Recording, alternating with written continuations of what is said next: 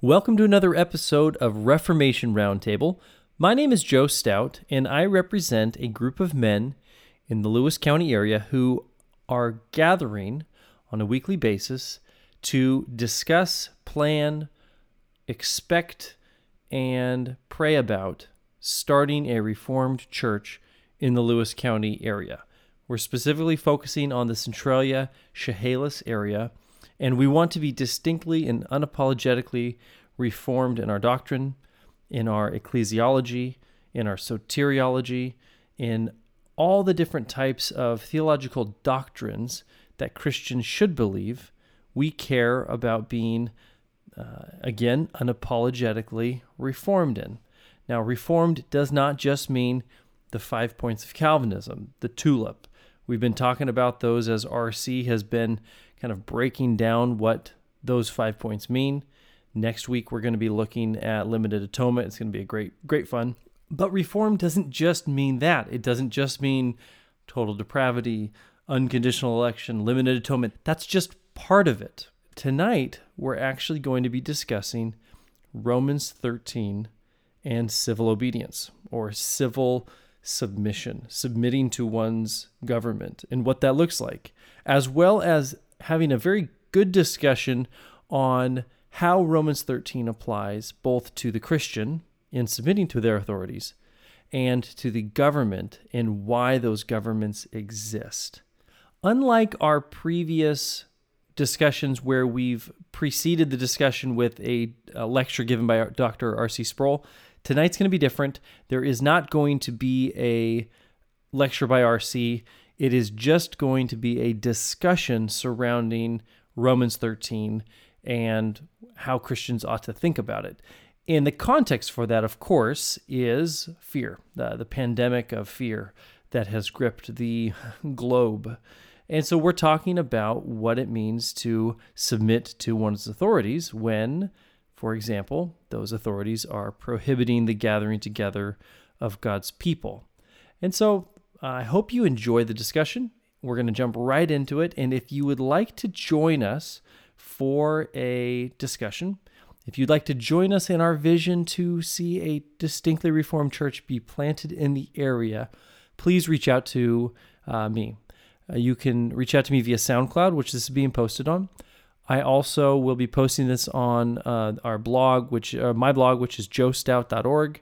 You can reach out to me there, or you could even just email me at joecstout@gmail.com. In our discussion, I'm going to be referencing a couple of different books early on. One of them is by an author, Greg L. Bahnsen, and it's called Theonomy and Christian Ethics. I'll go ahead and put a link in the show notes to the Amazon page where it can be found if you want to check it out more. Also, we'll be talking about a book by Philip Hamburger called Is Administrative Law Unlawful? And I'll also have a link to that as well. I hope you enjoy the discussion. Again, if you're interested in joining us in our vision, reach out to me. I mean that. If you share unity in these views, or if you feel like maybe you are feeling persuaded by them, you should want to see a Reformed church in this area, because there isn't one. There are no Reformed churches in the Lewis County area.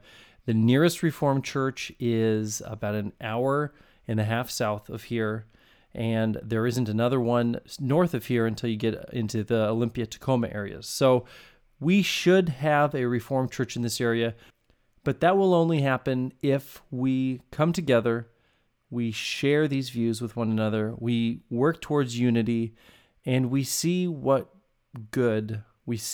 work the Lord brings forth from our labors. Enjoy the discussion, and we'll see you next time. Romans 13 is a great discussion because there's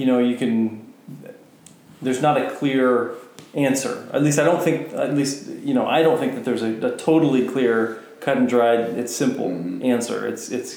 I've been pulling a little bit from Greg Bahnsen here, Theonomy and Christian Ethics.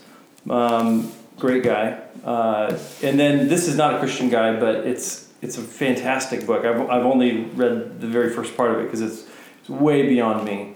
But it basically is making the case in the entire book that all administrative law is actually unlawful. And it's, of course, that ship has sailed long ago. But basically, law as imposed by bureaucrat is no law at all. And so there's some interesting things here I thought would be helpful to the discussion. But the Romans 13 case boils down to kind of two questions.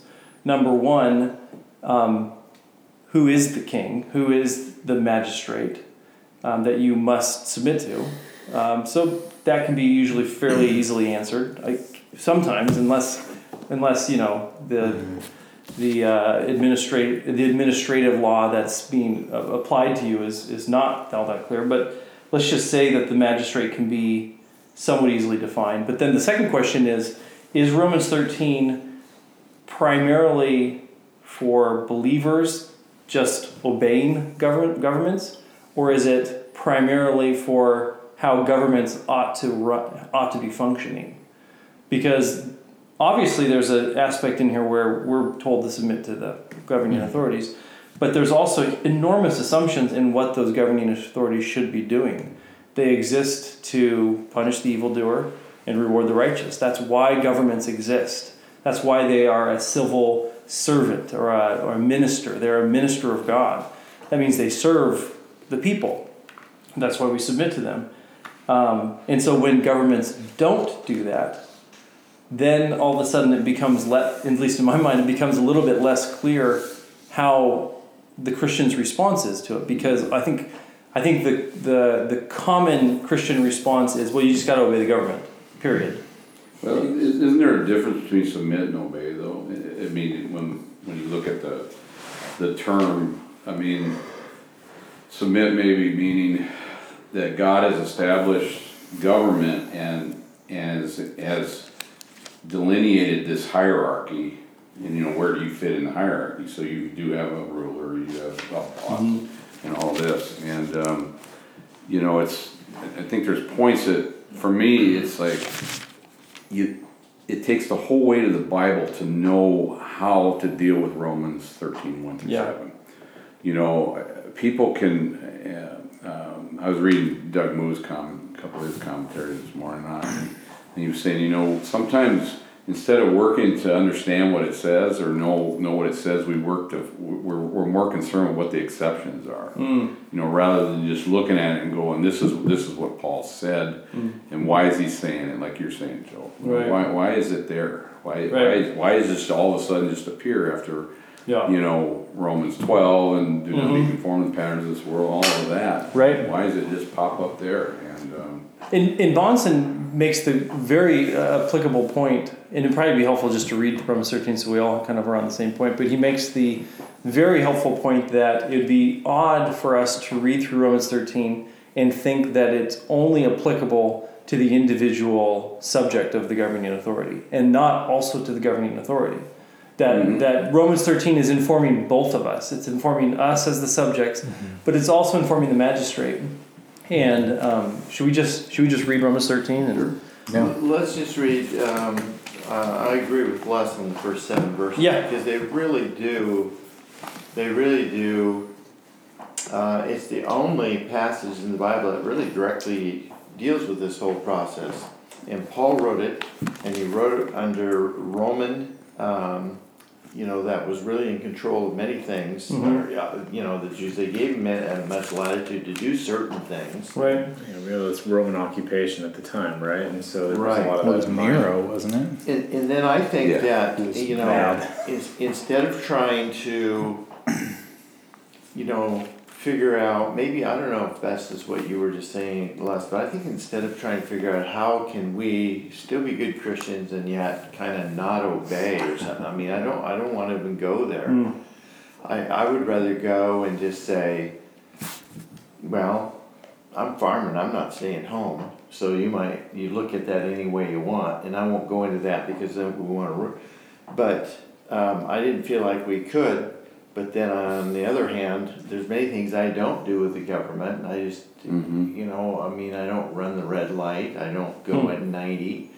I pay my taxes, I do, but there's certain things I just kind of go, I don't know, I guess that's what they want, I'm not sure what they want. And we just kind of go about our business sometimes. So that might be not very good, I don't know, I'm pretty insensitive in those ways. But I'd really like to read it, and and I'll do that, and I'd like us to figure out, so what do we think Paul is saying, and it is kind of unique that it comes right out of right after chapter 12. Mm-hmm. Every person is to be in subjection to the governing authorities. For there is no authority except from God, and those which exist are established by God. Therefore, whoever resists authority has opposed the ordinance of God, and they who have opposed will receive condemnation upon themselves. For rulers are not a cause of fear for good behavior, but for evil. Do you want to have no fear of authority? Do what is good, and you will have praise from the same. For it is a minister of God to you for good. But if you do what is evil, be afraid, for it does not bear the sword for nothing. For it is a minister of God, an avenger who brings wrath on the one who practices evil. Therefore, it is necessary to be in subjection not only because of wrath, but also for conscience' sake.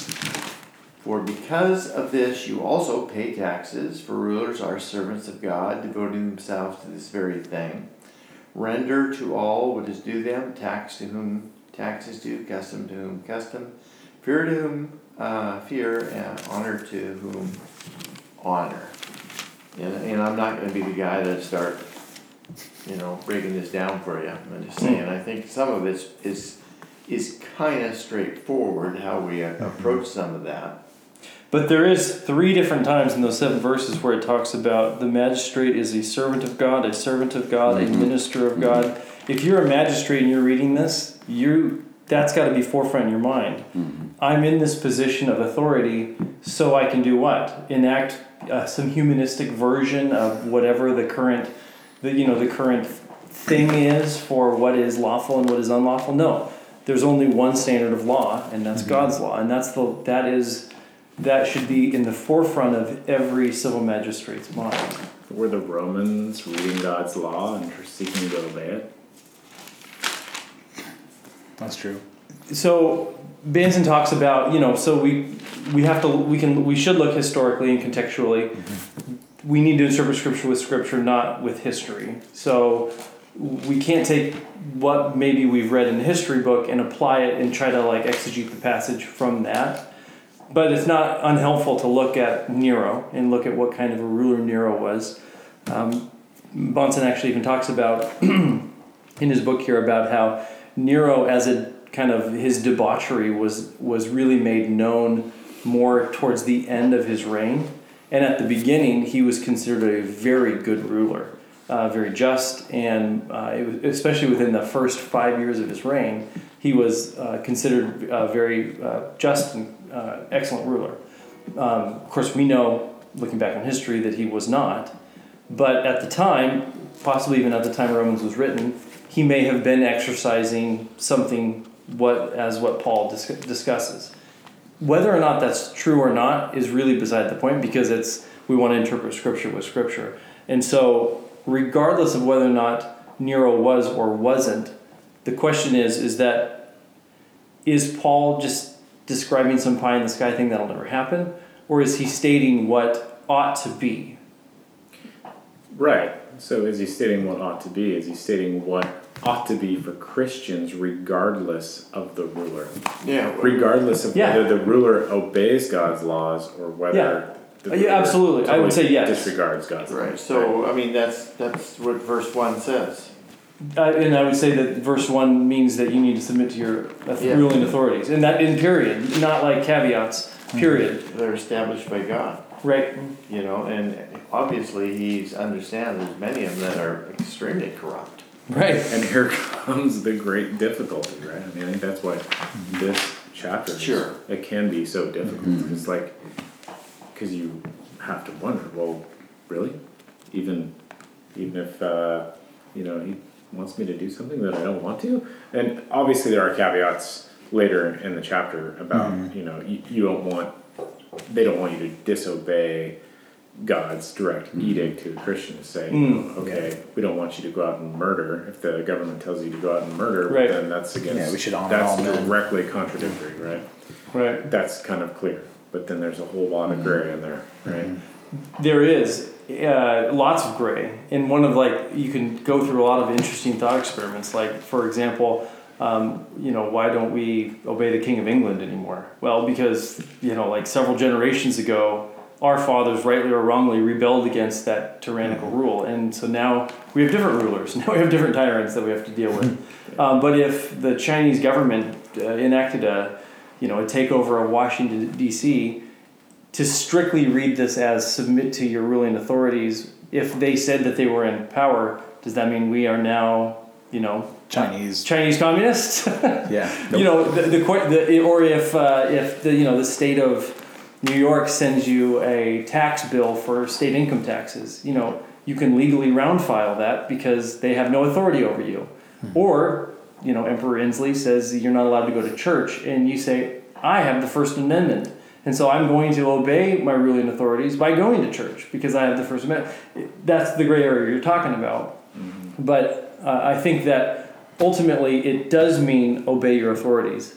But it means, in addition to that government exists to follow and enact God's law. Mm-hmm. And I would get so much pushback from Christians on that statement alone. They would say, no, there's got to be a separate. God's law has no place for non-believers. God's law is only for believers, or God's law is only for the nation of Israel. It's like, no, God's law is you read through Psalm 19 and you see 119 too, but Psalm 19, you read through what God's law does. It restores the soul. It makes wise the simple. It does all of these wonderful things that is a blessing to the world. That's why the magistrate exists. And we can't read Romans 13 and not see that and look for ways for that reality to come on, come true on earth as it is in heaven. Well, in Daniel told Nebuchadnezzar in verse 4:17, he says that the Most High is ruler over the realm of mankind and bestows it on whom he wishes, and he repeats it in 25 and 26. Mm-hmm. And when you read in 1 Peter as well, chapter 2, it says, I was just looking at that. Yeah, Peter says, submit yourselves for the Lord's sake to every human institution, whether to a king as the one in authority or to governors sent by him for the punishment of evildoers, the praise of those who do right. For such is the will of God, that by doing right you may silence the ignorance of foolish men. Act as free men and do not use your freedom as a covering for evil, but use it as bond slaves of God. That's why, I kind of said a while ago, this whole thing is going to drive us, not just 7 verses from Romans, but I mean, we're going to draw on everything as we kind of look at this and go, right. How am I supposed to respond? Because as an elder, we had to just, what are we going to do? And I said, well, we want to be considered good citizens, but at the same time, we're not to forsake the gathering of the brethren.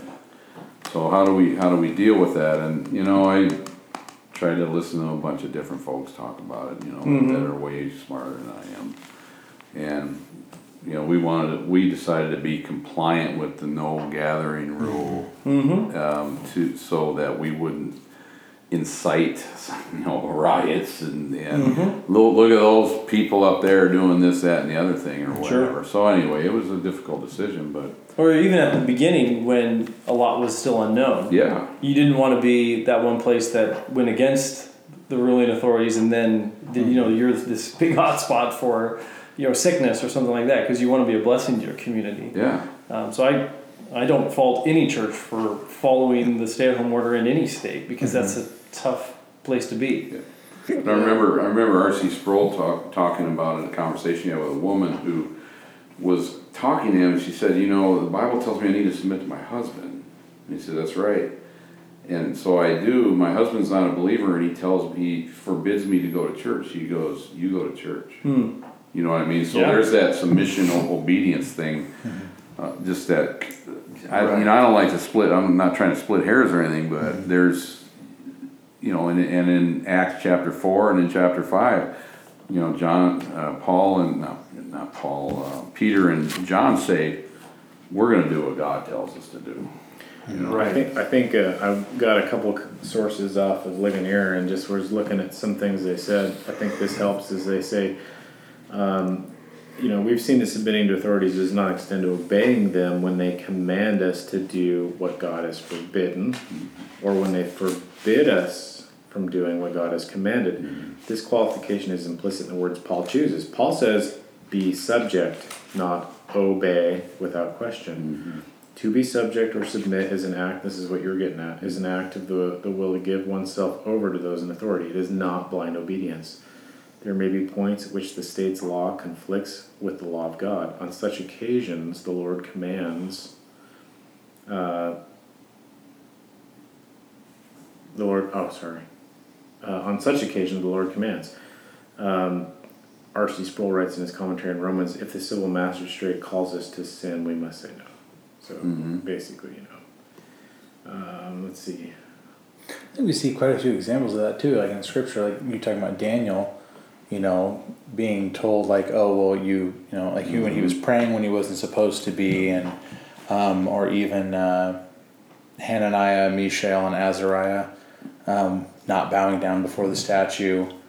Those are blatant disregards, or those are things that God has commanded them not to do, or vice versa. And they're doing what God told them to do, and it was in direct opposition to the governing authority. And in some of those cases, it's almost like, well, boy, that seems pretty straightforward. Yeah. That's what you do. Two examples that I was thinking of. I was just thinking of them as you were reading. But I was listening close. I'm not judging you. Like one, so this is many years ago, and I probably even told you, Joe. It's no big deal there, but so we have the FDA. They come in, they inspect the plant with some regularity over the years, for sure. And we were going through that process, and at one point in time, the guy, there's a couple in there, and he's going, so what's the gross revenue place? And I'm just going, well, that's none of your business, because it wasn't on the form, wasn't there or anything. I mean, that was my response, and they immediately just, that was it, that was done and over with. And it wasn't like, well, we're sorry, or we shouldn't have asked, or whatever. It was just a matter, well, that's not even part of your role. So I had no problem with that. And then when we were up at the county working on that permit, I had Marguerite from Thurston County Conservation District with me, who knows more than I do, but they had a couple of questions, and I said, well, I don't think it applies to this. And as it worked through there a little farther, it turned out it didn't apply. So it was kind of a matter of me not just kind of, oh, okay, whatever you say. Can we just pay for our permit now? And yet I was kind of not sure either and stuff like that. But so I think there's room for that. And that's a little more difficult than when they say, and by the way, you can't pray anymore. I'm going, well, it's kind of silly, isn't it? I mean, why would I comply with that? I already don't pray. Last. I'm just going to start praying for you, that's all. He needs it. No, I'm just saying that there's those gray areas are a challenge. And Right. you are trying to figure out, boy, where do I get Romans 14 and start offending people and pulling away from the... Well, along that line is, if you don't have the mindset that the civil magistrate exists to enact justice, to punish the evildoer and to reward the righteous, then you'll be a much more obedient citizen. You'll just do whatever you're told, and whatever somebody with an official badge tells you to do, you'll do. And Christians shouldn't do that. They should be as wise as serpents. We should be as innocent as doves, in that we are not using that serpent-like wisdom to like try to violently overthrow governments or something like that. Yeah. But we should be being as we should be like in certain areas like the sons of the world, because they have more craftiness than we oftentimes do, than the sons of light do. Yeah, go ahead, Spencer. Were you going to say something? Oh, no, I was just going to throw. Okay. Well, Philip Hamburger here in his book is administrative law unlawful? He talks about how the Constitution, it says lawful executive power was very different from the two types of binding power authorized by the Constitution, those of Congress, of course, and the Supreme Court.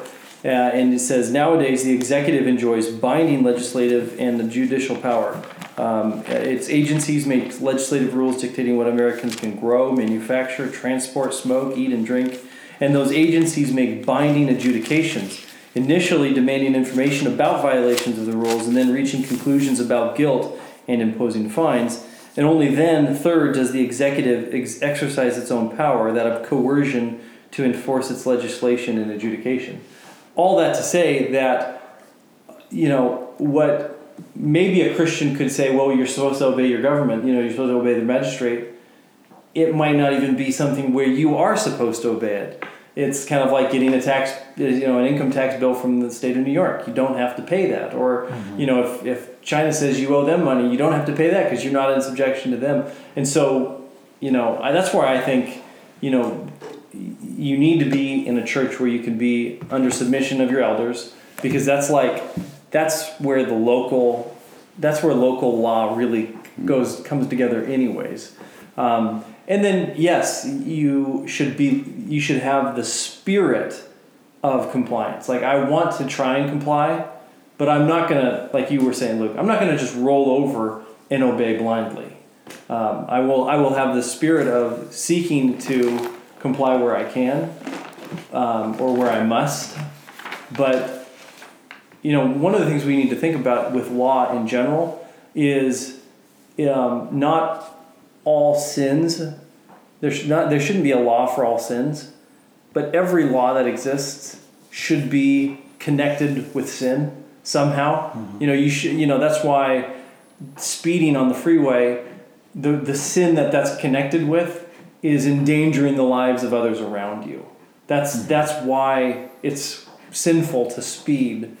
And then of course there's extenuating circumstances for something like that. But I'm really of the conviction that laws should only exist if they are somehow in violation first of God's law to begin with. Mm-hmm. Otherwise, and not all sins, they're not necessarily. You can't have a law against lust. You can't have a law against lust. You can have laws against adultery. But you can't have laws against lust or against coveting. But you're breaking God's law when you covet. We know that because it's the 9th commandment. But you can't have a law against that. But every law that you do have, you should be able to connect it somehow to God's law, because it's perfect and it's just and it restores the soul. And one of the things I have come into contact a lot with is Christians who think that God's law does not have any role in civil government. That it's something that's set aside for maybe the original God's people, the Jews, or it should just for us. I've heard people say it's immoral to hold people to spiritual laws that they don't believe. Mm-hmm. And I think that's maybe where some of the Romans 13 convictions can lead us, in that God's law should be the standard for the civil magistrate. And then complying with it is like complying with God. So we're going to be here 6 hours. Yeah. So we got a lot of time to hash this out. Oh, he's on like page 7. I can't get over both those books. I couldn't even lift both those books, let alone read them. Excuse me, one of them is named Hamburger? Yeah, Hamburger. Yeah, right. Exactly. Yeah. He's a lot. And the other guy is named Pizza. No, he's a professor of law at Columbia Law School. Oh, geez. We part of my the reason I said I think we're beyond the point of no return is we're so relative about everything now. Mm-hmm. I mean, when I say we, I'm just talking collective. Yeah, absolutely. Us guys here, but we're so relative now. They've come in, they've ripped the 10 Commandments down off every public building there is to take it off of, and so the absolute is gone. Yeah. And it's like Jesus said, "My burden is easy, my yoke is light." I mean, I think part of the reason he said that was that being a Jew and trying to manage yourself and to live under that amount of weight, legislating every single move. You know, how many degrees of separation are you now from the table of the law that Moses received, and now you're over here. It's kind of the same thing here. Right. And I have this. It's very short. If you'll indulge me, where we were and where we're at now. As Chief Justice Thomas McKean heard the case Republica versus John Roberts. Roberts was found guilty of treason, was condemned to death with only let's see, I don't know what I put that there. Being found guilty of treason, Roberts was condemned to death. When he had only a few days before his execution, McKean, who's the judge, called the condemned man back to the bench, and he said this to him: "You will probably have but a short time to live. Before you launch into eternity, it behooves you to improve the time that you may be allowed you in this world. It behooves you most seriously to reflect upon your conduct, to repent of your evil deeds, to be incessant in prayers to the great merciful God, to forgive your manifold transgressions and sins, to teach you to rely upon the merit and passion of a dear Redeemer, and thereby to avoid those regions of sorrow, those doleful shades where peace and rest can never dwell, where even hope cannot enter. It behooves you to seek the fellowship, advice, and prayers of pious and good men, to be persistent at the throne of grace, and to learn the way that leadeth to happiness. May you, reflecting upon these things and pursuing the will of the great Father of light and life, be received into the company and society of angels and archangels and spirits of just men, made perfect, and may you be qualified to enter the joys of heaven, joys of people full of glory." This doesn't happen anymore. We're not even there. May be a Christian on the bench somewhere, but They wouldn't say that. that's how far we. I mean, this was in early American history. I had the date written down, but I forgot what it is. But I mean, it's Well, like 100 years ago, 200 years ago? about 200, let's say. Gotcha. Probably about 200 years ago, where you have someone who's actually, adjudicated it and then passed judgment, and the guy's going to hang for treason, calls him back in and Give him the gospel. witnesses to him and Yeah. says, "Listen, I don't want you to it's go not without too this." late." Yeah. These kind of things have caused me to think about capital punishment and things. And our system is so flawed. We're so hypocritical, and we're so absent of truth and all of that. I don't know if we should execute anybody, because I don't trust the system anymore. Yeah. And that's just less talking, but that kind of harkens back to what we're talking about here tonight too, I think. Yeah.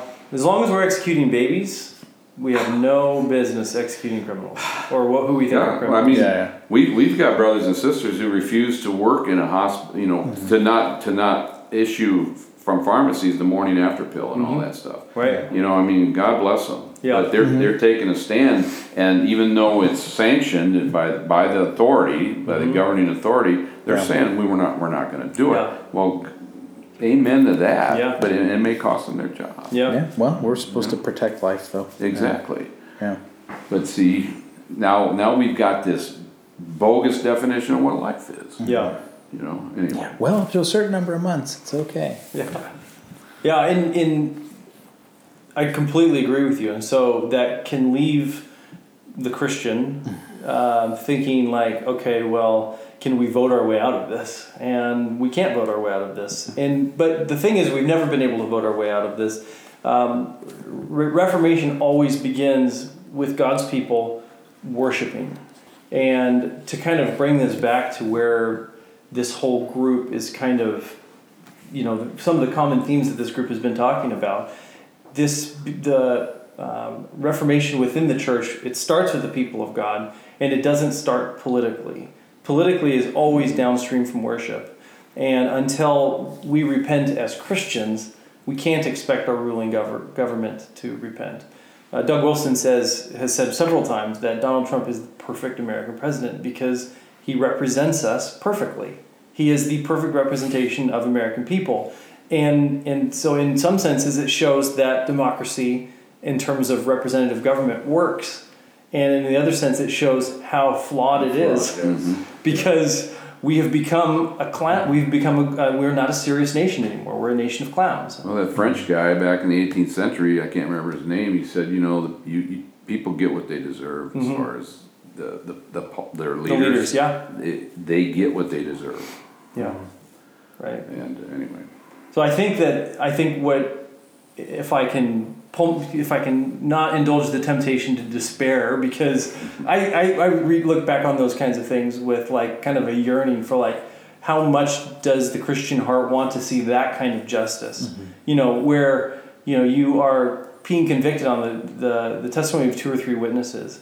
If it's a false testimony, then the law is turned, whatever the punishment that the accused would have received, you receive. To see God's law, perfect as it is, enacted in real time. We want to see that, and that's what Anglo jurisprudence has been based on. Has been on the law of God, but it does have to start with worship, and that's kind of one of the reasons why I kind of wanted to know how church was going for everybody, because it's not church. Church is the gathering of God's people, and so it's makeshift. We're doing kind of the best we can with what we've got. And Spencer has been going for the Zuccotti family. We kind of stepped up our family worship time a little bit more. Awesome. We've been singing hymns together. We've been praying together, reading some things together. We started reading Pilgrim's Progress together and just kind of talking about that, and that's been hugely beneficial. Awesome. We have the original version, and then we have a version that's been sort of updated, because otherwise the kids are like, what is going on? Yeah, it's a little bit beyond them. Right. But it's been really good just talking about like what a Christian life looks like, and the things we deal with, and how we slip, we fall, but we got to get back up and get back on the path. And but yeah, it's been really good. We've been spending a lot more time, probably about an hour every evening, especially we get together. And I actually bought a sort of a family worship guide that has a different hymn each day, and like a prayer that was like from a Puritan era person. A prayer that's written there. We haven't been doing that so much, but then we've been doing the catechism and we've been reading through the book of Matthew as well, along with that. And it's been really good. Amen. That's fantastic. Making it work. Huh. And we've been chiming in on Sunday, and Sarah and I listening to sermons, kind of like what you were saying, just pulling up random people. Yeah. Right. Not random, but people that we trust to be. Yeah, that's right. A little Olstein, a little. Yeah, that's right. Hey, Benny Hinn. Little Benny Hinn, right yeah. on. this is a Copeland. pastor. She's a woman. I wonder what she has to say. Oh my goodness, have you seen that? Have you seen, speaking, I'm sorry, this is totally rabbit trail, that Kenneth Copeland was spouting off about COVID-19, and a bunch of people have auto-tuned it into a song.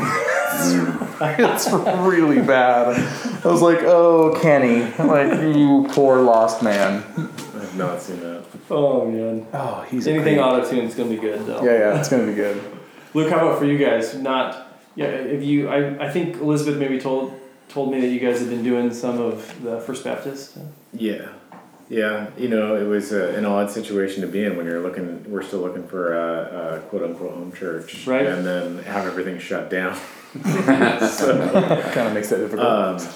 Or does it? or does it? But we had visited. I visited. The First Baptist, Grace Baptist. Anyway, 3 times, and Anna had been there twice, and so we've kind of. Honestly, it's been easier for the family to follow that on Sundays, just because they post stuff to YouTube, and it's easier for me to stream that. So I haven't really watched much else. We've been consistently doing that on Sunday, but it's actually allowed a little bit more time for us to discuss with the kids and incorporate into the week and be like, hey, remember this on Sunday? We talked about this, and hey, we're gonna look this up and read about it a little bit more. And hey, what do you think about that now? Right. And there's been a little bit more interaction during the week on that, mainly because I think that's all we've got. Yeah, is kind of that, I guess, that we're looking at right now. Right. I don't know. I was kind of curious. I haven't looked too much else. I think OCRC, our old church, has been doing just Facebook Live events, and I guess those are recorded. You can go back and look at it or whatever. But I'm not sure. Like, are you guys watching your local church stuff, or are you kind of just browsing? We've just been basically watching Calvary Chapel stuff, but Sarah and I both, there's a lot of free like homeschooling stuff and things, and so there's been a lot of things that we've been looking at with that the curriculum that we typically look at a lot of times is God focused, and so we end up getting a lot of sort of little mini sermons here and there as we're listening to stuff about homeschooling and other stuff too. So that's about it outside of home church stuff. Yeah, we've been doing a lot more family worship too. It's been fabulous because we love. I was telling the kids last night. It's like this is a really unjust thing that a lot of people are having to suffer through, and you guys don't have any idea how blessed you are to really largely be unaffected by it. You were already homeschooled. You already had lots of work to do on the farm, and Daddy didn't have to quit his job, and his job will still be there when the quarantine ends. But I was telling him this is really unjust for a lot of people, but there's also a part of me that's really enjoyed the fact that there's nowhere to be every night.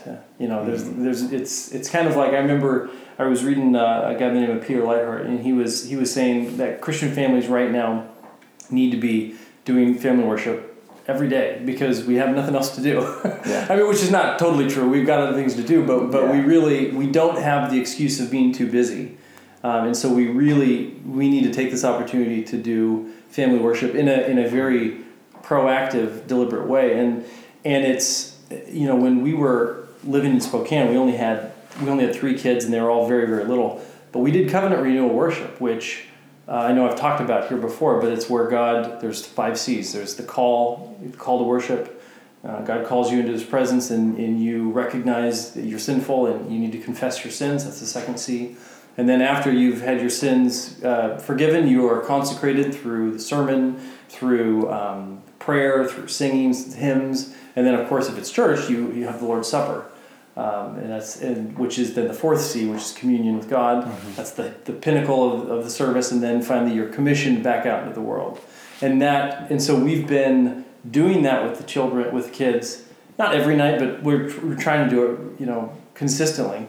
And it just reminded me how much we love covenant renewal worship, and so much, in fact, that we have not been doing Calvary Chapel, It seems like this is probably the time that we'll make our transition out from Calvary Chapel. I haven't talked to Ben, so I know. I'm telling him. Yeah, well, I know. I'm going to call him right now. You're being recorded. I'll edit this out of the recording, but I don't think we'll probably be back at Calvary Chapel because there's that's just not something that's important at Calvary Chapel. You have to go where the Lord leads and. So there's actually the church Faith PCA up in Tacoma.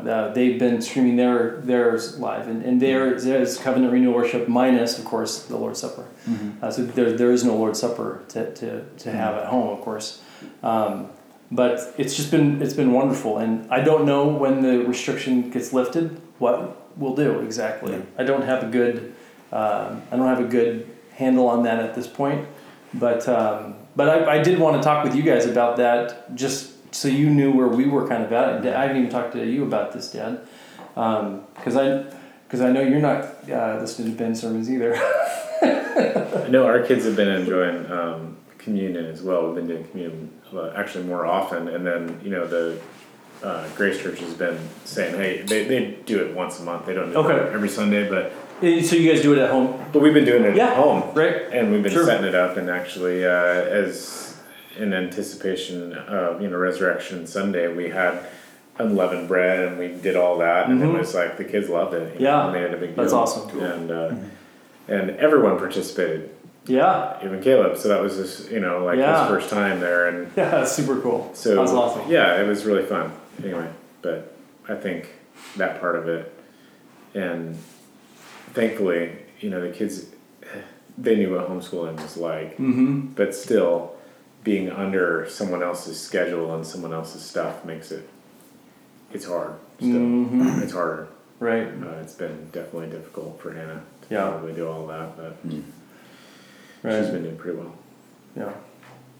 The thing that's been amazing to me is this whole thing has given me a lot of opportunity to witness to people at work because of some of the hysteria. People don't know what to think. People are scared. People are like, what does all this mean? Yeah. What happens if I die? People are weighing some more heavy stuff. And I've had a lot of people that are like, you go to church, right? Yeah. Well, you know, what do you think of this? And like they're kind of bouncing ideas off me or what they think. And it's given me a lot of opportunity to speak some truth to people that I wouldn't probably normally have had an opportunity to. Wow, that's cool. Which is cool. Yeah. And then it's been really funny because I've had people mock me for being our kids being homeschooled, and they're starting to change their tune a little bit. Well, it's funny because somebody was like, "You got 6 kids, right? Like, how hard is it having them all back at home?" I was like, "Well, they've always been at home. They're homeschooled." Oh. Yeah. How do you do that? Yeah. You know, but honestly, it's been good because there again, like it leads to sort of a well, why do you homeschool? Yeah. And just like that, no one wonders what mom does all day. Yeah, all of a sudden, I saw Sarah sent me a meme the other day, and it had what everybody thought homeschool moms were like before, and it had all these like Mennonite women with their head coverings, and then it said what they think they're like now, and it had like a bunch of cowboys walking down the street like ready for a gunfight. Like, yeah, that's about the change people's heart there on that. Yeah. It's pretty funny. Yeah. There's always good, right? I mean, there's always good that comes out of whatever God has placed before us. So you can only imagine, and Ann and I have had conversations about that about this specifically. It's like, well, what good's going to come out of this? I can totally see some good come out of this. Oh, you know? Not only are people going to be more connected as families, they're going to be forced to spend more time with their kids, forced to understand their kids more, and be more understanding about how they learn and what education looks like at home, which is great. Yeah. And then also though, as a country, it's like, hey, where are our reliances? And who do we rely on? We rely on China for everything. Was it 99% of our antibiotics? Did you see the president the other day gave it was like a 20-minute just talking with, I can't remember which news agency it was. They were interviewing him, and he said what this has made me realize is we need to be independent of all these other countries. He said he said right now we're being held hostage by China and all these other countries because they won't give us the product we need, and he said that's got to stop. Right. And I agree with that. You know, Les, I was just actually thinking about this when Luke was talking just now about in terms of praying for people and for our leaders and whatnot. Paul talks about sorrow that leads to death and sorrow that leads to repentance. And I could theorize that maybe one of the things God is doing right now is bringing us to our knees because, as G.K. Chesterton says, our walls of gold are entombing us. And we don't want to miss this opportunity to receive the chastisement of the Lord, hopefully with the idea that our leaders will repent of it. Now, it could be just a sorrow that leads to death, like it does for a lot of people, but that could be part of the prayer too. It's just like, inflict us with this sorrow that brings us to our knees, that it would lead us to Him. Somebody that Sarah listens to, and I forget who it was, I wish I could remember, he had said, in the thing she was listening to, he said, is God doing this to us or for us? I thought that's a good thing to think about, like you said, what's the benefit for us as Christians, like, counting it all joy when we encounter trials of various types, like, right. What benefit for us in our spiritual walk. I don't think suffering is ever just for spite. Obviously, I don't think the Bible would say that at all. It's always for our good, no matter what the situation. So you just have to be able to see what that good is or what God is instructing you in that time. And that's hard sometimes to go through, obviously, but I feel that's the case with this situation, with different families and different perspectives, and it's like, well, it gives you time to find those things that you need to find during this time, relying more on Him, being more devoted as a family, whatever it may be for different people. And I think it's opened up this whole idea of homeschooling. It's challenged a lot of the norm in secular society as a whole, like across the board, how we normally did things. Everything's going to be different, and some things are going to be different forever, not for good, and some things are going to be different for good. There's going to be good that comes out of it. Yeah. I still won't go back to Costco if they make you wear a sissy rag. I had to wear a mask today. 2 weeks ago I didn't. Sissy rag. Compassion, Joe. You need more compassion. That's right. I was thinking of this. I guess I was so. thinking of this prayer I jotted in the If you think you can. margin of my Bible here in Romans 5, where Paul talks about, exulting in tribulation, but the prayer goes, I know you love me and carefully measure every trial and have a loving purpose to accomplish in every tribulation. Lord, I won't seek trials and search out tribulation, but I won't despise them or lose hope when they come. I trust your love in everything you allow.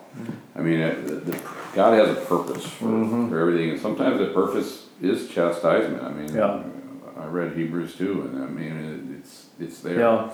And it's God. What are you doing? And I don't need to know why, because that's a hard question when we talk about God, is why. But Lord, what are you doing? And I want to respond, and I want to do this well too. Yeah.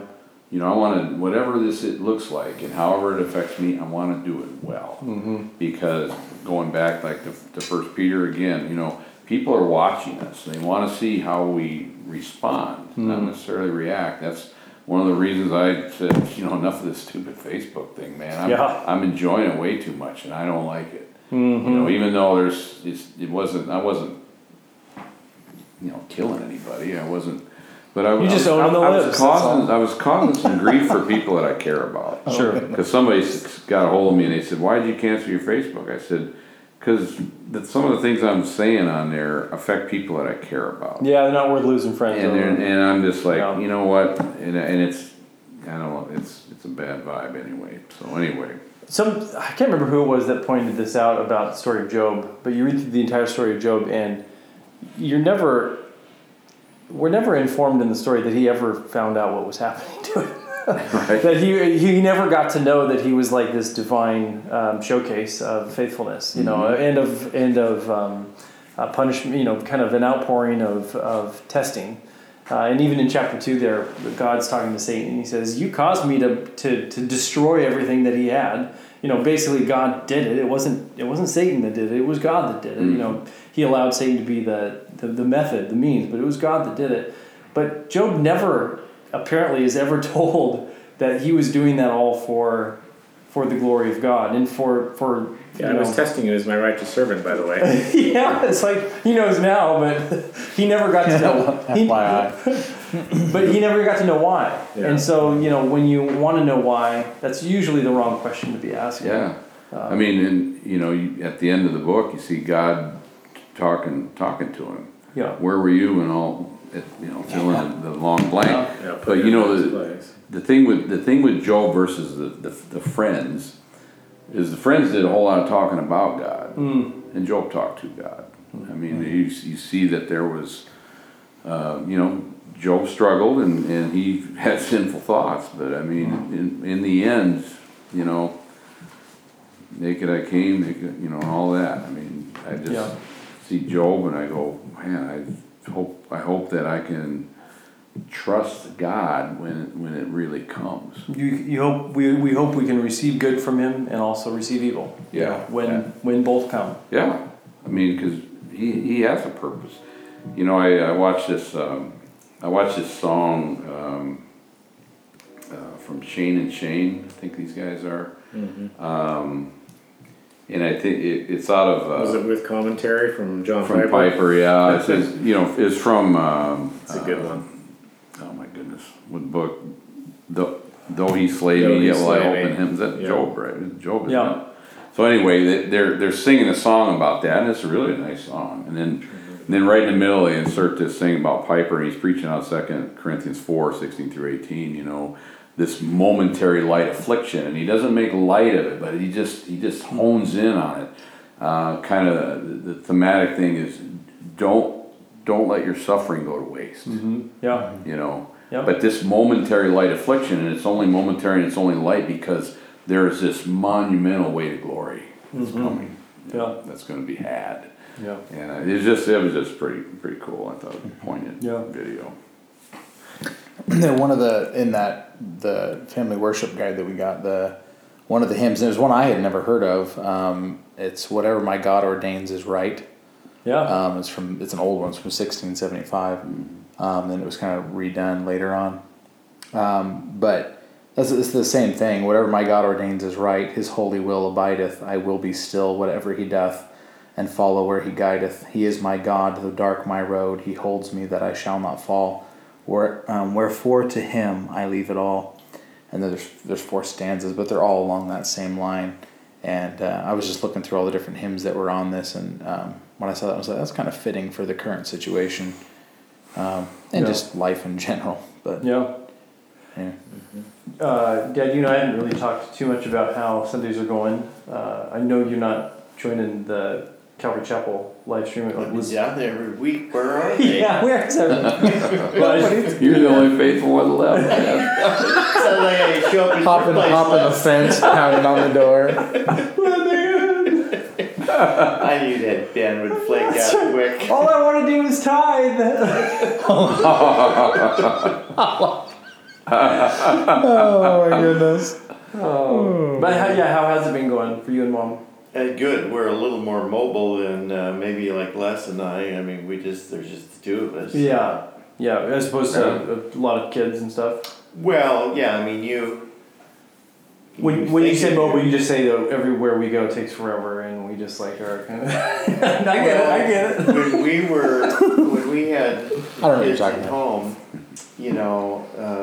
you do think of that I see where what you're you are, and I felt like I made a few compromises in some of the like going to the Nazarene church as it went downhill a little, in my opinion, more as the 15 years we were there.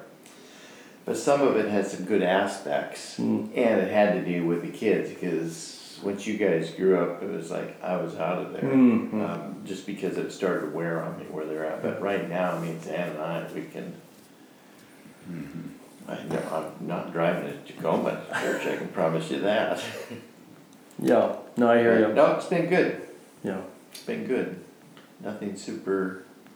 So are you guys watching church from home? Or are you doing? Oh your yeah, own we're thing, live or- streaming John MacArthur. Oh, okay. Yeah, right. Finding out how I can't really sing with. Just you and 2 of us.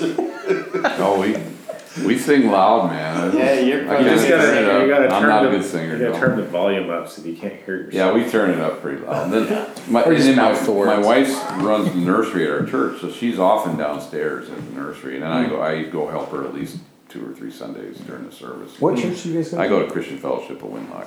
And are you guys live streaming anything? No, Terry, he does. He tapes it and posts it. There's Okay, no live gotcha. stream. Yeah. Gotcha.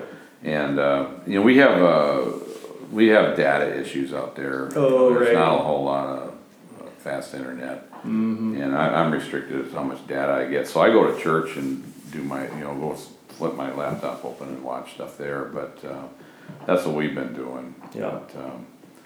But, we were at the other Sunday we sang, and I don't know, later that day we were sitting around, and I turned to my wife, I said, I never knew you could sing so well.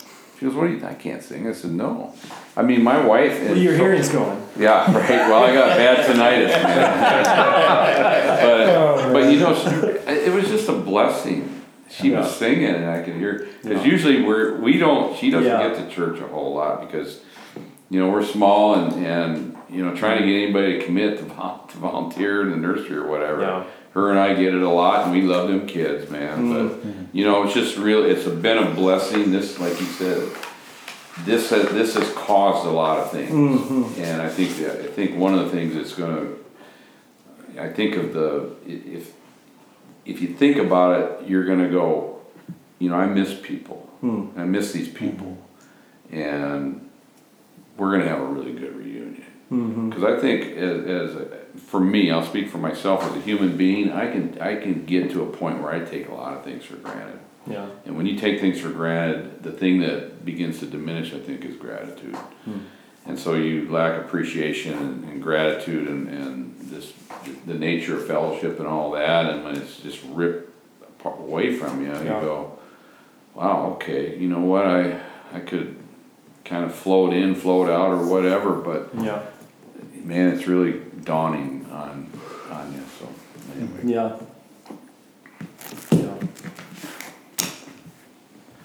I was going to talk about capital punishment. I was going to talk about. Oh boy, that was like another rabbit trail there. Yeah. Yeah. But it's, again, it's kind of government, sword. Yeah. Do they do the right thing? Mm-hmm. We become so parochial about things, as far as self-interest and all that, generally as a nation. I still don't want to live anywhere else, but I'm telling you, if Biden and if everybody gets in that we don't want to be in, I don't know, where do we go? Yeah. I mean, where do you go? I don't know. Yeah. Well, the sword, I think, can also be literally thought of as capital punishment. Also can be just thought of as like the kind of like a rod of authority. Absolutely, kind of thing. yeah. No, and so it's like the government definitely bears right now it seems like they bear the responsibility of harassing you. That's like they're. It's like you don't fear the government from the standpoint of like, oh, I'm embezzling my taxes or I'm, beating my wife. You fear the government because you're going to use the wrong pronoun or you're going to, not send your kids to the government schools and they're going to, you didn't check every box right. There's the book 3 Felonies a Day that just talks about how we're all committing on average 3 felonies every single day because where the law increases, so sin increases as well.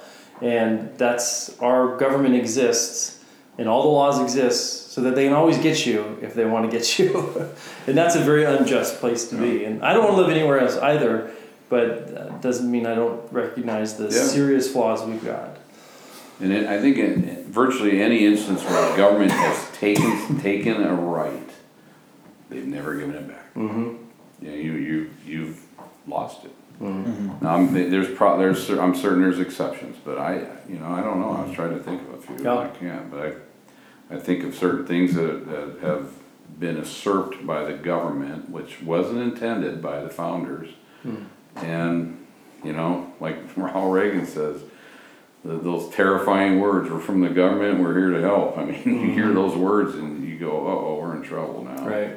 So anyway. Yeah. I Absolutely. think it's always good to have a perspective too, to go back and remember that, God is not American. Sometimes we get stuck. He's not. I think sometimes a lot of us get stuck in like, well, shoot, the Constitution says, this is that. Yeah. It's like, well, wait a second. What does the Bible say about that? And what did Paul go through? And what was Paul experiencing? And how should we prostrate ourselves? What's our role? And I guess realizing that it doesn't matter what the government decides to do, and we pretty much have persecution in our future, no matter what, if you believe what's written. Right. So whether it happens this year or next century, I don't know. But I think that in itself is a good perspective on things. Well, so do you think like the founders were idealistic in their forming of a government, like just delaying the inevitable persecution we're all going to experience, or do you feel like they were advancing the gospel with their vision of a city on the hill? I think ultimately they had good intentions of advancing the gospel, but I think any government is going to end up in a flawed situation of catering to the will of man. So whether we see, and I feel like that's basically what we've seen. Yes, were their intentions good in leaving the throne of England so that they could worship on their own and not be told what books they could and could not read? Yes, that's great. But a lot. But were they all then and then what ended up? Were they all saints? Were they all sinless? Should we worship them? No, obviously not. Should we hold to the ideals of the Constitution because they had this great idea? Okay, yes, I feel like the Constitution is a very good document that in itself is probably the best in the world as far as what you can compare to. Is that our ultimate authority? No. Do we lay our hold and our claim to that? No, we don't. So, how much change was there from 1640 to 1776? From the Mayflower Compact and what happened initially to what ended up happening in Philadelphia, in the founding and all of that. Yeah.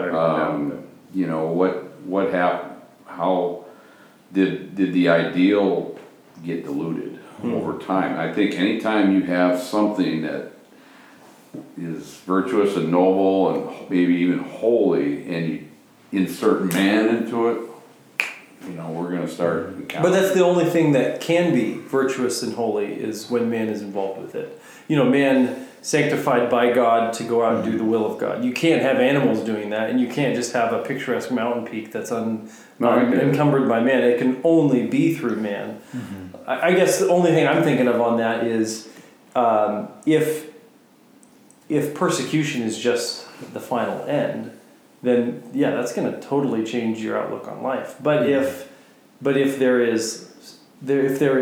not like I'm saying that there isn't, that we shouldn't expect persecution or we should expect persecution. I haven't really been persecuted ever. I mean, not really persecution, and I may not the rest of my life. Maybe my sons and daughters will. Maybe their sons and daughters will. Who knows? But we shouldn't. I don't think we should necessarily feel like that's a foregone conclusion. Like, the government's just going to get more and more wicked. It very well may, and it may not, because at some point, we were in a unique situation as Americans because we came to the New World and we kind of had a chance to start with a bunch of Puritans who had very, very similar ideals, and diversity is actually not our strength. It actually invokes a lot of unrest and violence, and that's our God. The God of our age is diversity. And I told Elizabeth this morning, I'm not opposed to blasphemy laws, actually, because we still have blasphemy laws. It's just I'm opposed to what they consider blasphemy. And blasphemy now is racism and homophobia and transphobia. And you actually lose your job because we still have blasphemy laws. But unfortunately, instead of the blasphemy laws being noble, like don't blaspheme God, and if you do, you'll get thrown in jail, now the blasphemy laws are don't blaspheme the God of the age, the zeitgeist, whatever happens to be. That's the problem with democracy, is that it puts man at the center of all government. It's like the will of man, the will of the people. And that's what I mean when you got this. Exactly you take man, and I had a big it's my goddaughter's boyfriend. He's a socialist, and we started having a conversation about it, and he told me, he said, don't lay your Christian stuff on me. I said, okay, I won't. Let's just talk about this. And he had all this stuff, and he had it all lined up, and you could tell he'd had a lot of dialogue with this stuff. And I said, that all sounds really good on your little notebook here, but you're gonna take people and insert them in here, and now somebody wants to be in charge, and and this other person wants to be in charge. Now you've inserted conflict in this, and it just kind of mushrooms. Yeah. That's what I meant by it. What was Buckley's comment? The problem with socialism is socialism. The problem with capitalism is capitalists. Yeah. It's kind of like socialism is just stupid. That's just a stupid idea. The problem with capitalism is that man is wicked, and eventually man is going to. And that doesn't mean that capitalism should be thrown away. It's just that capitalism has its downfall, and that man has its downfall. I was just going to say, putting fallen man in a godless system is not necessarily a good outcome ever. Right. Yeah. And the thought about the persecution is just saying, I expect to be persecuted for our faith. And the direction that the government's headed, and that how can we change it? I mean, anything could be changed with prayer and reliance on God. There's nothing that says that God couldn't change something. But the direction that we see our country going, is it still, I think, a good place to live? Yeah. Do I see it further transgressing into vehemently, basically opposing Christians specifically? Yeah. Yeah, just for the reasons that you're saying. Yeah. It wouldn't take much. So, and I do actually agree with you on that. But God says to be blessed. Consider yourself blessed if you're going to be among the persecuted for His faith and for His name. And so, I ultimately just kind of feel like, that's probably where we're headed. Is that ultimately where we're headed? I don't know. I mean, I'm not gonna lose sleep over it necessarily, but right.